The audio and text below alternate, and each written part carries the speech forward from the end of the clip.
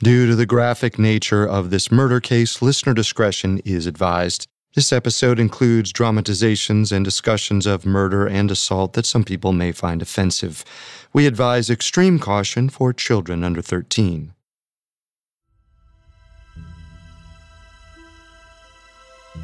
In the early 20th century, anti-alcohol groups like the Women's Christian Temperance Union and the American Temperance Society demanded that Congress do something about America's drinking problem. Alcohol consumption was on the rise, and temperance leagues thought the only solution was to make liquor consumption a criminal act. Prohibition officially went into effect on January 17, 1920. The 18th Amendment outlawed the production, distribution, and transportation of alcohol across the United States. But while the temperance movement celebrated the new legislation, the real victors were gangsters and criminals, because they knew that America still had a thirst for booze, illegal or not. All Prohibition really did was open the floodgates for organized crime. Gangs became the suppliers for speakeasies and other illicit businesses all over the country. Gang leaders ruthlessly staked their claim on their own areas, like Al Capone in Chicago and Enoch Nucky Johnson in Atlantic City. The disputes over territory were bloody and violent. Several gangs fought over control of New York City, including Jack Legs Diamond. Jack was incredibly lucky, surviving several close brushes with death as he tried to claw his way to the top of the bootlegging business. Unfortunately for Jack, his luck would eventually run out, and he would become yet another casualty of gang warfare.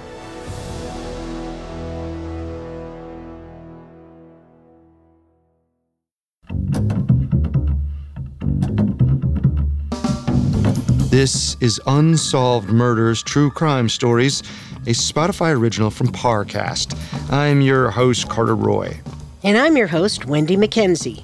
Every Tuesday, we dive into the world of a real unsolved murder and try to solve the case. You can find episodes of Unsolved Murders and all other Spotify originals from Parcast for free on Spotify or wherever you listen to podcasts.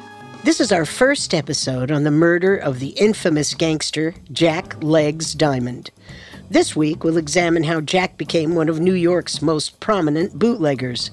Next week, we'll cover how the stylish gangster was killed and how the press turned the dead criminal into an American folk hero. We have all that and more coming up. Stay with us. There's no better feeling than a personal win, and the State Farm Personal Price Plan can help you do just that.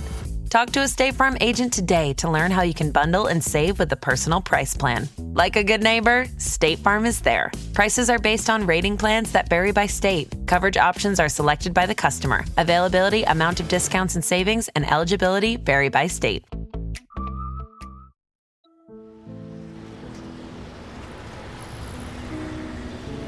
Before Jack Diamond became one of America's most notorious gangsters, he had a modest childhood in a working-class neighborhood of Philadelphia.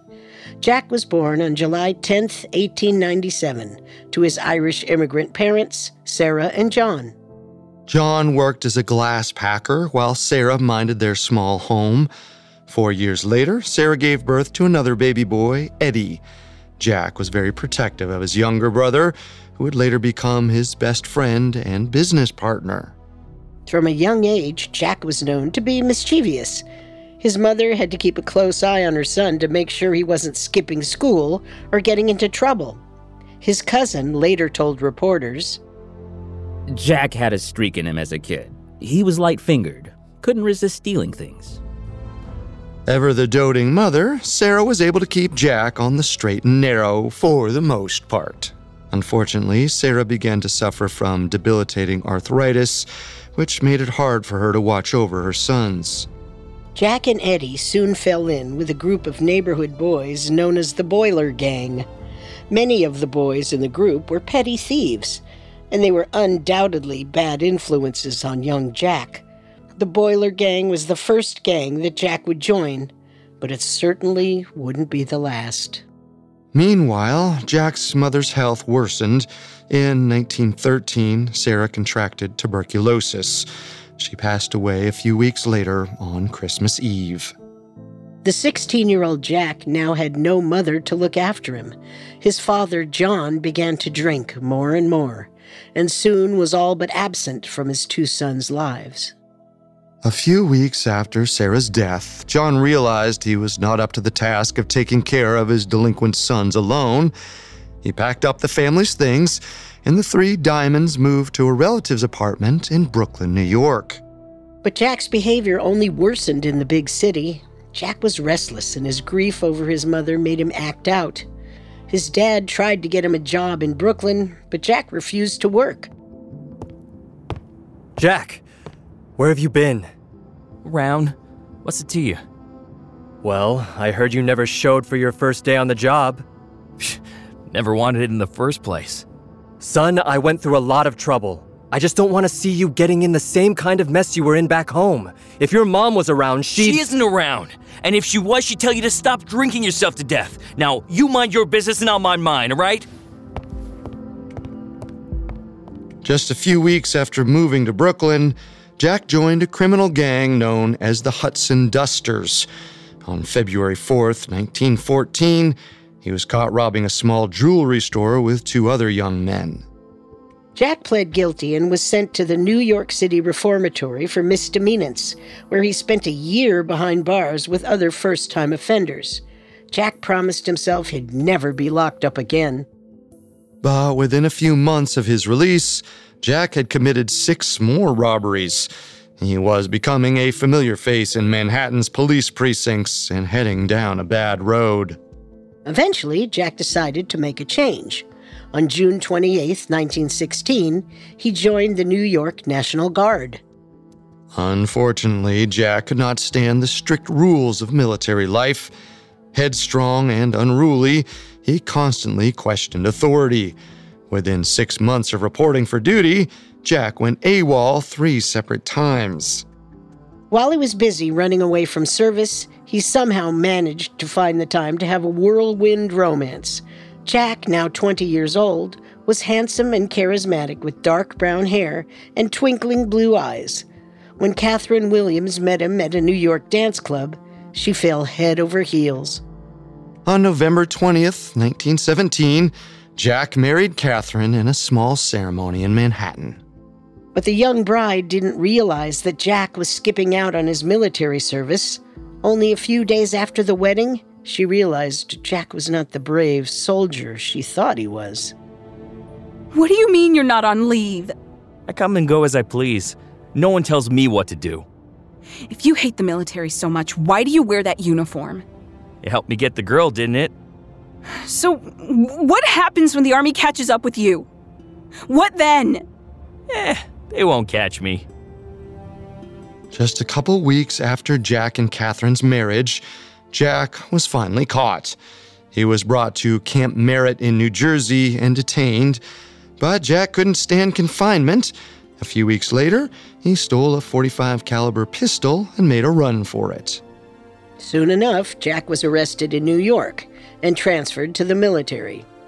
On July 10, 1918, he was sent to France to help fight in World War I. But just days after setting foot in Europe, Jack went AWOL again. When he was caught, he was jailed and sent back to the United States to be put on trial in a military tribunal. On March 17, 1919, Jack Diamond was found guilty of desertion. He was given a dishonorable discharge and sentenced to 5 years of hard labor at Fort Leavenworth in Kansas. While Jack served his time in the military prison, his wife Catherine was looking for a way out of their disappointing marriage. In 1920, she went before a judge asking for an annulment. And what is the reason for the annulment, Mrs. Diamond? My husband is a drug addict. I had no idea when I married him. I see. Anything else? Well, you can look at his record, sir. He was arrested and jailed for burglary. He's a criminal. Mrs. Diamond, why in the world did you marry this man? Because he told me he loved me. A few months later, the Diamonds' marriage was no more. But while Jack wouldn't be coming home to Catherine, he would be coming home sooner than expected. In 1921, the president pardoned Jack, along with several other imprisoned World War I soldiers, to celebrate the end of the war. Jack, now 24 years old, returned to New York City, a free man. He was overjoyed with his sudden independence and relished his second chance. But instead of starting a new life, he doubled down on his life of crime. Jack Diamond was still an unknown entity to most New York City gangsters. Over time, however, he and his younger brother, Eddie, started making a name for themselves as leaders of a gang of robbers. The gang specialized in robbing warehouses and storerooms. Their main merchandise was furs. Fur coats and accessories were extraordinarily popular luxury items at the time, and Jack thought he could corner the market on stolen animal skins. Jack himself loved looking stylish and was obsessed with wealth. Jack's gang hijacked over a half-dozen trucks carrying furs and broke into several warehouses, stealing everything not bolted down. But theft was not enough for Jack. He had his sights set higher. Prohibition, which started in 1920, had given criminals more power than ever, and Jack wanted in on the gangsters' profitable new venture, bootlegging. Coming up, we'll explore Jack's growing power in New York's criminal underworld and his many brushes with death. Massive spiders, fierce crocodiles, violent kangaroos. With all of the dangers lurking within Australia, one species remains feared above the rest: humans. Hi listeners, it's Alistair from Parcast, and I'm hosting a new Spotify original called Crime Down Under. Every Sunday on Spotify, take a trip to the oldest continent for some of the most shocking true crime cases in modern history. Featuring a compilation of episodes from shows across Parcast Network, Crime Down Under exposes the vicious serial killers, mysterious disappearances, and terrifying crime families whose stories still stop Aussies dead in their tracks. From the beaches and deserts to the cities and suburbs, the land down under may be vast, but the horrors are hiding around every corner. Catch a new episode of Crime Down Under every Sunday. Listen free only on Spotify. Now back to the story. By 1922, 25-year-old Jack Diamond was a semi-successful thief and gang leader in New York City.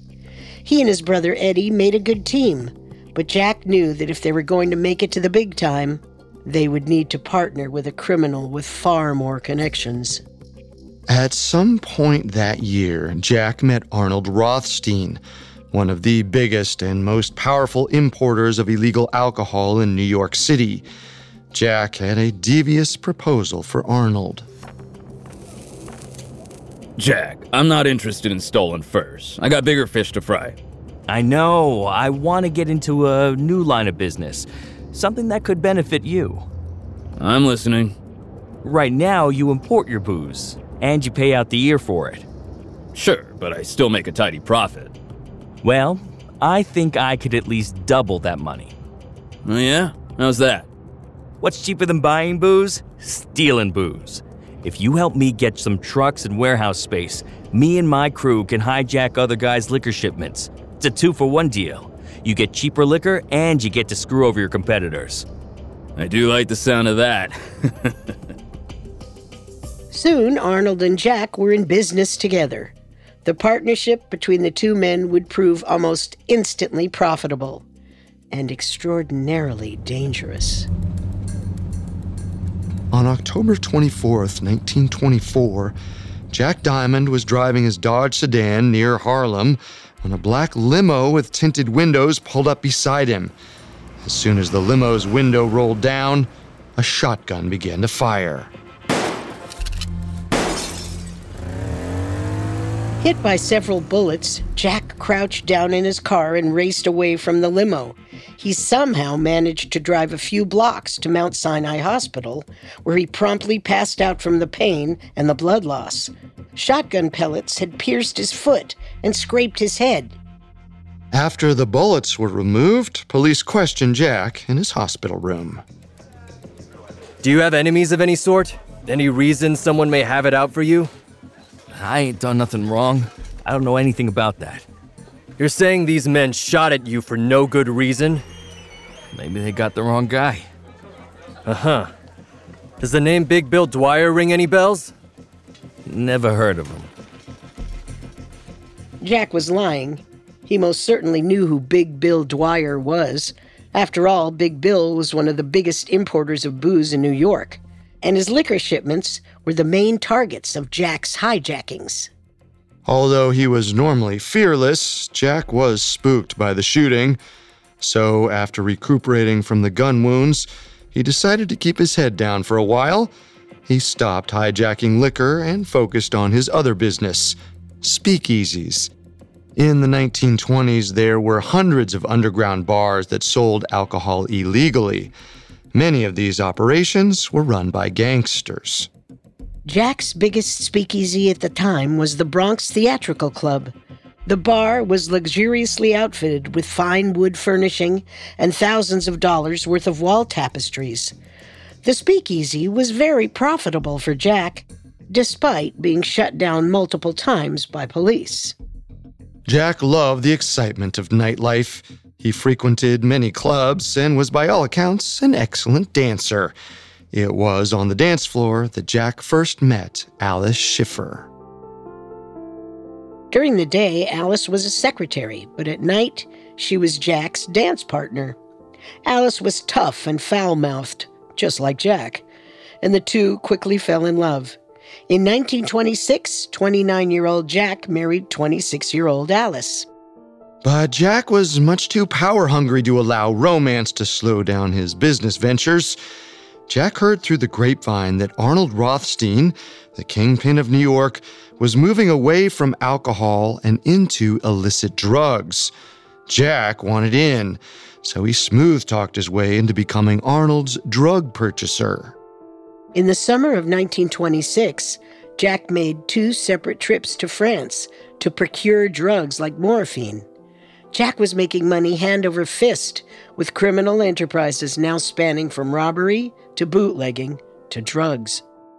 But even all that wasn't enough for Jack. In addition to drug running, speakeasies, and running his gang, he sometimes served as a hired gun for other prominent gangsters. On the evening of October 16, 1927, Jack was working as Jacob, Little Augie, Oregon's bodyguard. Little Augie was one of the Lower East Side's most powerful gangsters, and a rival wanted him dead. Strolling down the street, Jack and Little Augie kept their eyes peeled for anything suspicious. Hey, Augie, see those guys back there? Where? Behind us. But don't be obvious when you look. You think they're following us, Jack? Come on, let's turn here. Get out your gun. Hey, stop right there. I'm warning you. You little Augie? Who's asking? We got a message for you. Suddenly, one of the men pulled out a pistol and shot a bullet straight through Little Augie's skull, killing him. Before Jack even had a chance to reach for his weapon, 2 more gunshots echoed through the city streets.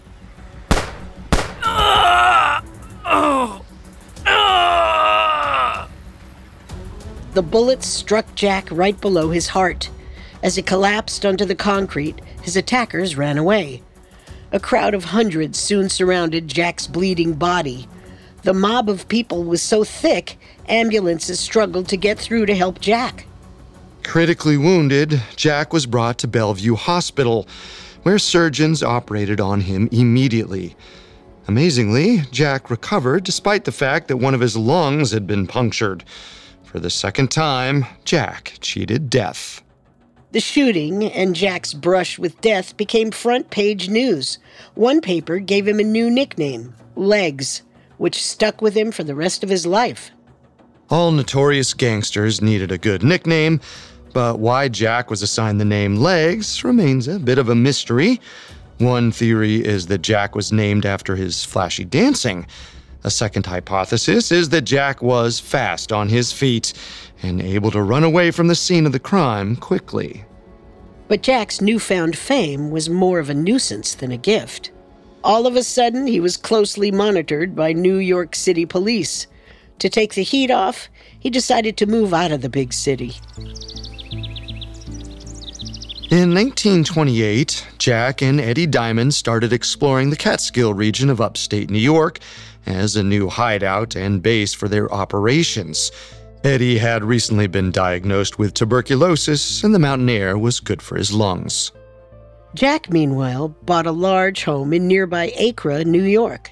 Jack found that country life was a nice change of pace. Plus, his generous tips and handouts made him a beloved member of the small town. But while Jack spent more and more time upstate, he still had plenty of business in New York City. He split his time between Acre and Manhattan, hoping to throw off the police and keep a low profile. Unfortunately, Jack was seemingly incapable of not getting in trouble. In 1929, Jack's most popular speakeasy was the Hotsy Totsy Club in Midtown Manhattan. It was a members-only club whose clientele included celebrities, politicians, and other gangsters. In the early hours of July 13th, 3 drunken men managed to barge their way into the exclusive bar. Simon Walker and brothers Red and Peter Cassidy were small-time hooligans who were looking for trouble. They found it almost immediately upon stepping foot into Hotsy Totsy. Peter began to insult a young boxer who was drinking at the bar after losing a boxing match. Licking your wounds? Get out of my face. Was that match fixed? Sure looks like you didn't try. Are you looking for a fight or something? Maybe I am. I'll knock you and all your friends on their faces. Us too? I'd like to see you try.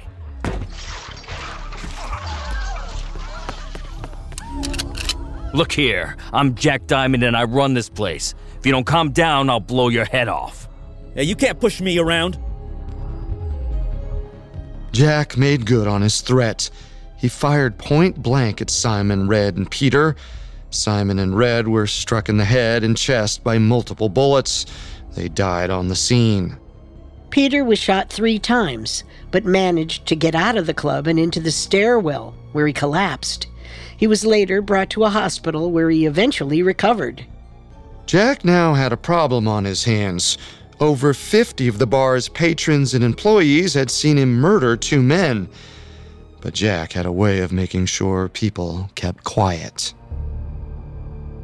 On July 19, 1929, New York City's police chief announced that Jack Diamond and his Hotsy Totsy business partner, Charles Entrada, were indicted for murder.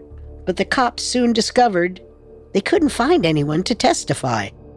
Several of Jack's own employees at the speakeasy started to vanish and were presumed dead. In total, 3 waiters and 1 hat check girl disappeared. One server was found dead, dumped off the New Jersey Turnpike, his body riddled with 9 bullet holes. Unsurprisingly, Jack's intimidation worked, and the police were unable to pin the murder on Jack due to lack of evidence. Even Peter Cassidy, the only surviving member of the crew Jack had shot, refused to talk. Nevertheless, Jack Diamond was still a wanted man. He kept under the radar for several weeks, changing his location constantly in an effort to thwart police. But Jack's efforts to hide were made much harder by a tragic development in the Diamond family. On January 14, 1930, Eddie Diamond died from complications from tuberculosis. Jack was devastated, but he couldn't even mourn his brother. The police knew that Jack and Eddie were close, so they decided to stake out Eddie's funeral.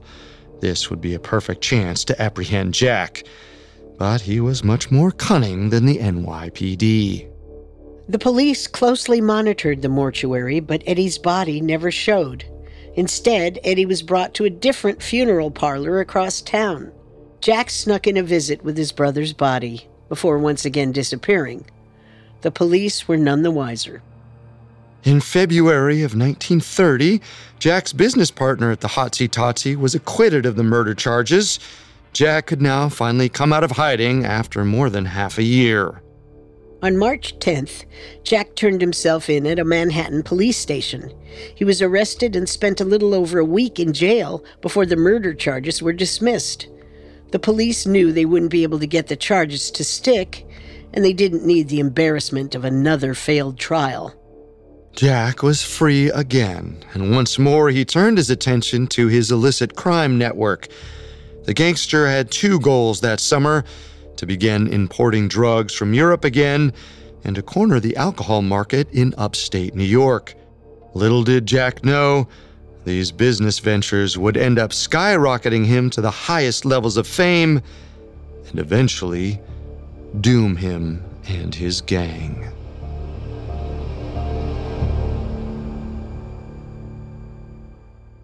Up next, we'll examine the events leading up to Jack Diamond's untimely death. And now, back to our story. In the summer of 1930, 32-year-old Jack Legs Diamond began his efforts to monopolize the illegal alcohol market in upstate New York. Jack was ruthless in his ambition.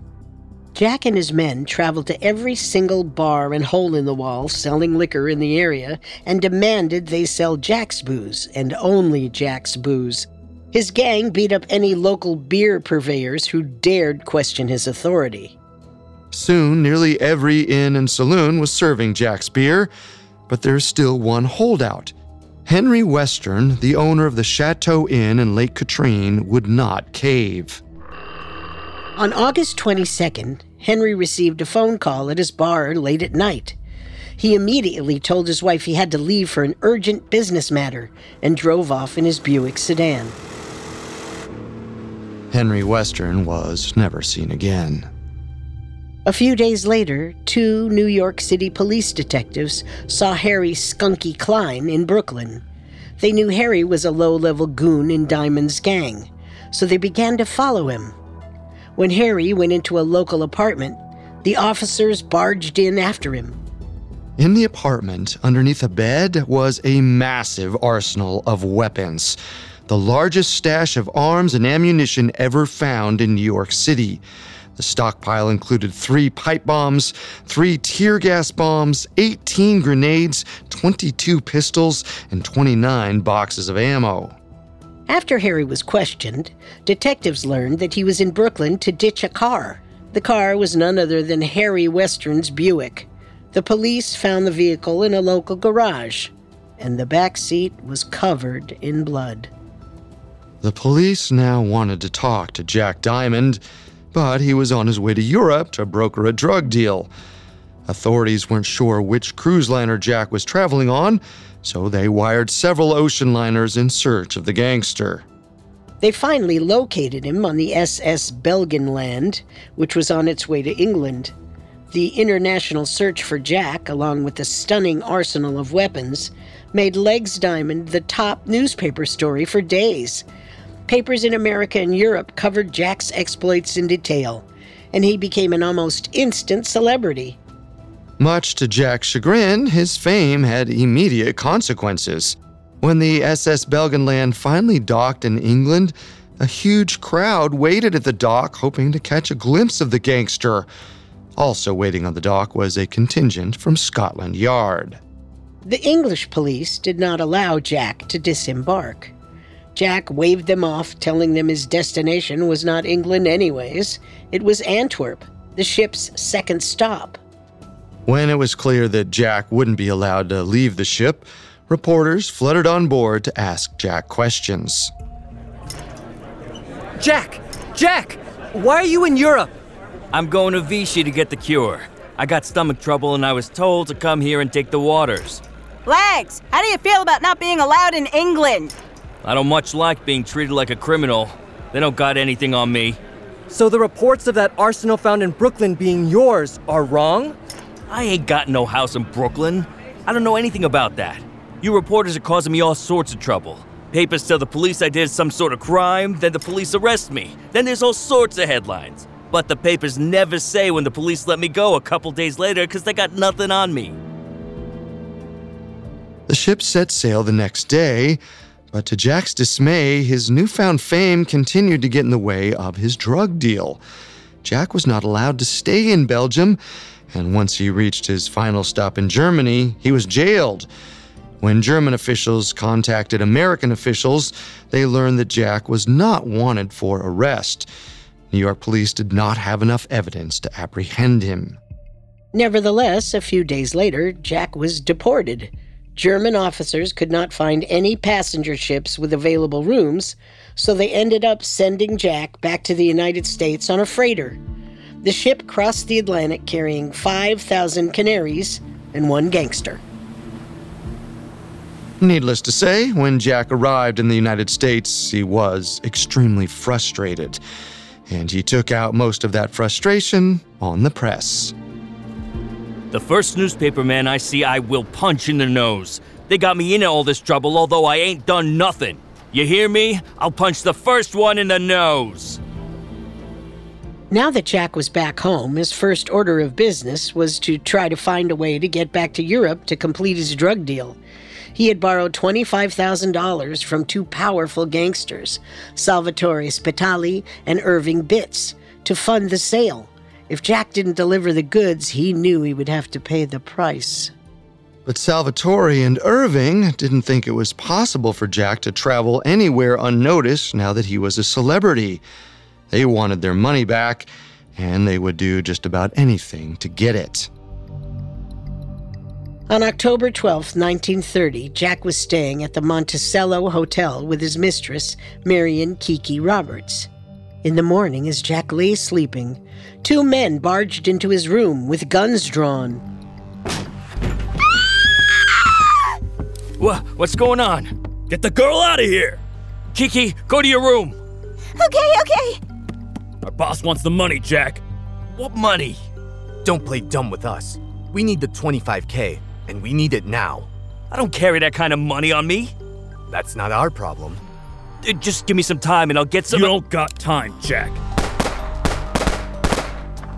Bullets struck Jack's thigh and shoulder, and one bullet scraped Jack's head as he fell backwards. As Jack bled on the hotel bed, the two men ran off. Jack stumbled out of the room and collapsed in the elevator where he was allegedly heard yelling out, "Nobody can kill Legs Diamond! Nobody!" An ambulance arrived a few minutes later and brought Jack to the Polyclinic Hospital, where doctors attended to him immediately. This was the third time Jack had been shot, and once again, he survived. It would not be a fast recovery for Jack, however. He wouldn't check out of the hospital until New Year's Eve, over 2 months after the shooting. While Jack put on a tough face, he was still weak from the wounds. But Jack had more to worry about than getting better. His business was struggling. He had failed to get into the drug trade because of his disastrous Europe trip. Plus, his notoriety in New York City made bootlegging all but impossible. With his options narrowing, Jack focused solely on his one moneymaker, selling alcohol in the Catskills. There was an unknown distributor of hard cider that was cutting into his beer and liquor racket. Now, his sole mission in life was to find that distributor and take him down. On April 18, 1931, Jack and two of his henchmen forcibly stopped a truck driving cider just outside of the small town of Catskill. In the truck were two local men, James Duncan and Grover Parks. James and Grover were forced into Jack's car at gunpoint and brought to his garage in Acre. Jack questioned the men aggressively, but they would not reveal the details on the hard cider shipment. Jack had his men torture Grover Parks for the answers, putting matches against his feet. When Grover still wouldn't talk, he was dragged to a tree where he was hung momentarily before passing out. Neither Grover or James ever cracked. Jack normally would never allow a witness to live, but for some strange reason he allowed Grover Parks and James Duncan to escape. The next day, Grover Parks reported the kidnapping and assault to the sheriff. A warrant was immediately issued for Jack Diamond's arrest. On April 21st, the police found Jack in his home in Acre. While Jack grumbled he did not resist arrest, at the arraignment, Jack pleaded not guilty, and bail was set at $25,000, a small fortune at the time. Somehow, Jack finagled the money, and he was released on bail 3 days later. But as it turns out, Jack's arrest was the least of his worries. On April 27, 1931, Jack Diamond paced around the Saratoga Inn in Cairo, New York. He was expecting a phone call from his lawyer. He didn't take any important calls at his home in Acre anymore because he feared the phone lines had been tapped. He waited a couple hours, but no one ever called. Just as he walked through the front door to leave, the sound of a 12-gauge automatic shotgun echoed through the air. Most of the shotgun pellets missed Jack, but 4 slugs struck him in his side. Jack yelled out at his shooters as they peeled away. "Bum shooting! Better luck next time!" But for all of Jack's bravado, he was still seriously injured. The doctor's prognosis was grim as they got to work stopping Jack's bleeding. But despite their fears, Jack managed to recover. Unsurprisingly, Jack claimed he had no idea who would have shot at him. It must have been a local farmer who pulled the trigger. The newspaper stories were responsible. They got my assailant all steamed up. Jack was lying. It was almost certainly a fellow gangster who put out a hit on him. This time it took Jack over a month to become stable enough to leave the hospital. He wouldn't be returning home, however. Instead, he was transferred to the Catskill Jail on May 31st to await trial. While he convalesced, the state attorney general gathered a massive amount of evidence in the case of Grover Parks' kidnapping and assault. Even worse for Jack, the feds had raided Jack's home and safety deposit boxes, finding hard evidence of Jack's bootlegging business. In May, the FBI charged Jack with 2 indictments for violating prohibition laws. Jack, in his weakened state, would have to defend himself in 2 separate trials. The first, a state trial centered on Grover Parks' testimony. The second, a federal trial centered on bootlegging. The Grover Parks trial started on July 13, 1931, in Troy, New York. Hundreds of people crowded the courtroom and courthouse steps in an effort to see the notorious gangster. The prosecutors brought forward 11 witnesses, several of whom confirmed they saw Jack near the scene of the kidnapping. Unlike the shooting at the nightclub, Jack wasn't able to intimidate all of the witnesses into not talking. The most damning testimony came from Grover Parks himself and his wife. The only reason I'm alive today is that I was able to grab hold of a tree branch when they were trying to hang me. You don't know these men. They're capable of anything. They are going to kill me for saying all this. You have to put them away. You should have seen my poor husband. I hardly recognized him that night. His face was swollen and his hands were badly bleeding. Jack's lawyer knew the testimony was true, but tried to sway the jury by claiming Grover Parks was nothing more than a liar and a fame-mongerer. I'll give him this. Mr. Parks came up with a fantastic story. But that's all it is, a story. All Mr. Parks wanted was to be a hero and get his picture in the New York newspapers. Don't fall for his lies. In cross-examination, the defense tried to poke holes in Grover's story, but Grover did not fall for their tricks. Jack and his lawyers failed at their game of intimidation, but they had another plan up their sleeves: bribery. The defense brought forward 7 witnesses that claimed Jack was in Albany at the time of the kidnapping. These supposed witnesses were almost certainly paid off by Jack and his gang. After 4 days of testimony, the jury was sent to deliberate. Jack was nervous, although he would never admit it. He had been caught red-handed, and all he could do was hope his lawyer's tricks had worked. After 2 hours, the jury finally came back with its verdict: not guilty. The evidence was stacked against Jack Diamond, but apparently the jurors didn't agree. The speculation at the time was that members of the jury were paid off, or were simply intimidated by Jack and his crew.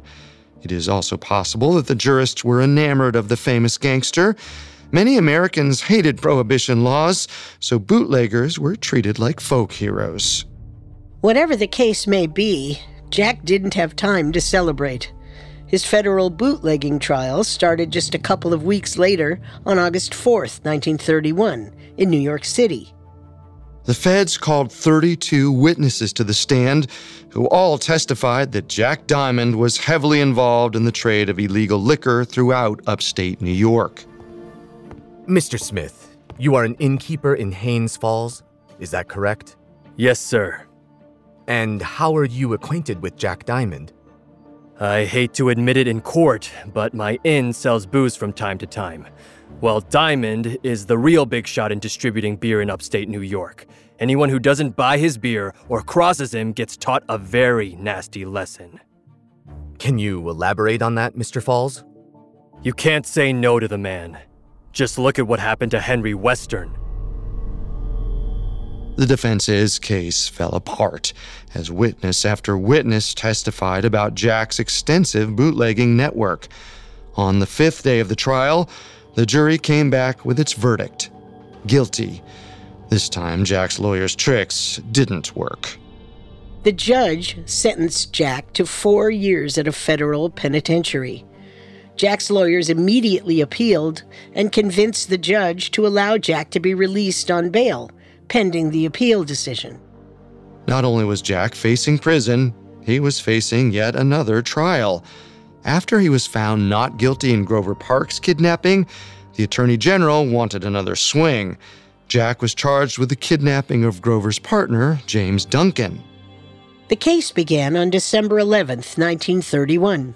James was only 17 years old, and he shook with fright on the stand. When asked who had kidnapped him, he pointed to Jack Diamond with a quivering finger.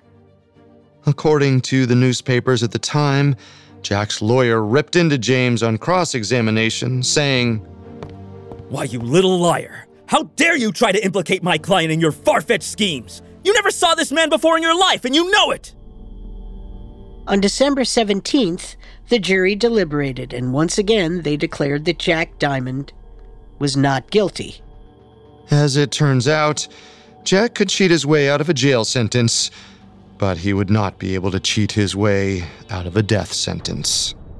Just a few hours later, after a long night of celebrating, Jack Diamond collapsed into bed, exhausted. But he would not have a restful night of sleep. Moments after dozing off, he would be startled awake by 2 men in the dark, and a shotgun pointed right at his head. And this time, he would not survive the shooting.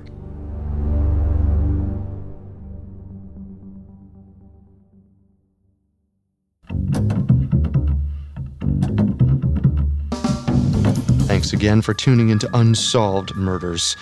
We'll be back next Tuesday with part 2 of Jack Legs Diamond, where we'll dive into Jack's sudden death and explore who may have been responsible for the crime. For more information on Jack Legs Diamond, amongst the many sources we used, we found Anatomy of a Gangster, Jack Legs Diamond, by Gary Levine, extremely helpful to our research. You can find all episodes of Unsolved Murders and all other Spotify originals from Parcast for free on Spotify. We'll see you next time. If we live till next time. Unsolved Murders, True Crime Stories is a Spotify original from Parcast. Executive producers include Max and Ron Cutler. Sound design by Michael Langsner, with production assistance by Ron Shapiro, Trent Williamson, Carly Madden, and Freddie Beckley. This episode of Unsolved Murders was written by Matt Hartman, with writing assistance by Giles Hofseth, fact-checking by Cheyenne Lopez, and research by Mickey Taylor. The amazing cast of voice actors includes Tom Bauer, Brian Kim, Drew Lawn, and Laura Faye Smith. Unsolved Murders stars Wendy McKenzie and Carter Roy.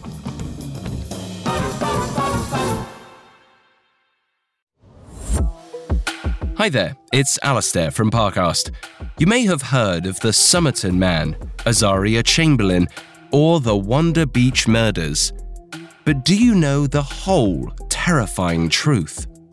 Be sure to check out my new series, Crime Down Under, where we travel to the land down under to explore the most shocking true crime cases in Australian history. Follow the Spotify original from Parcast, Crime Down Under, and catch a new episode every Sunday, free and only on Spotify.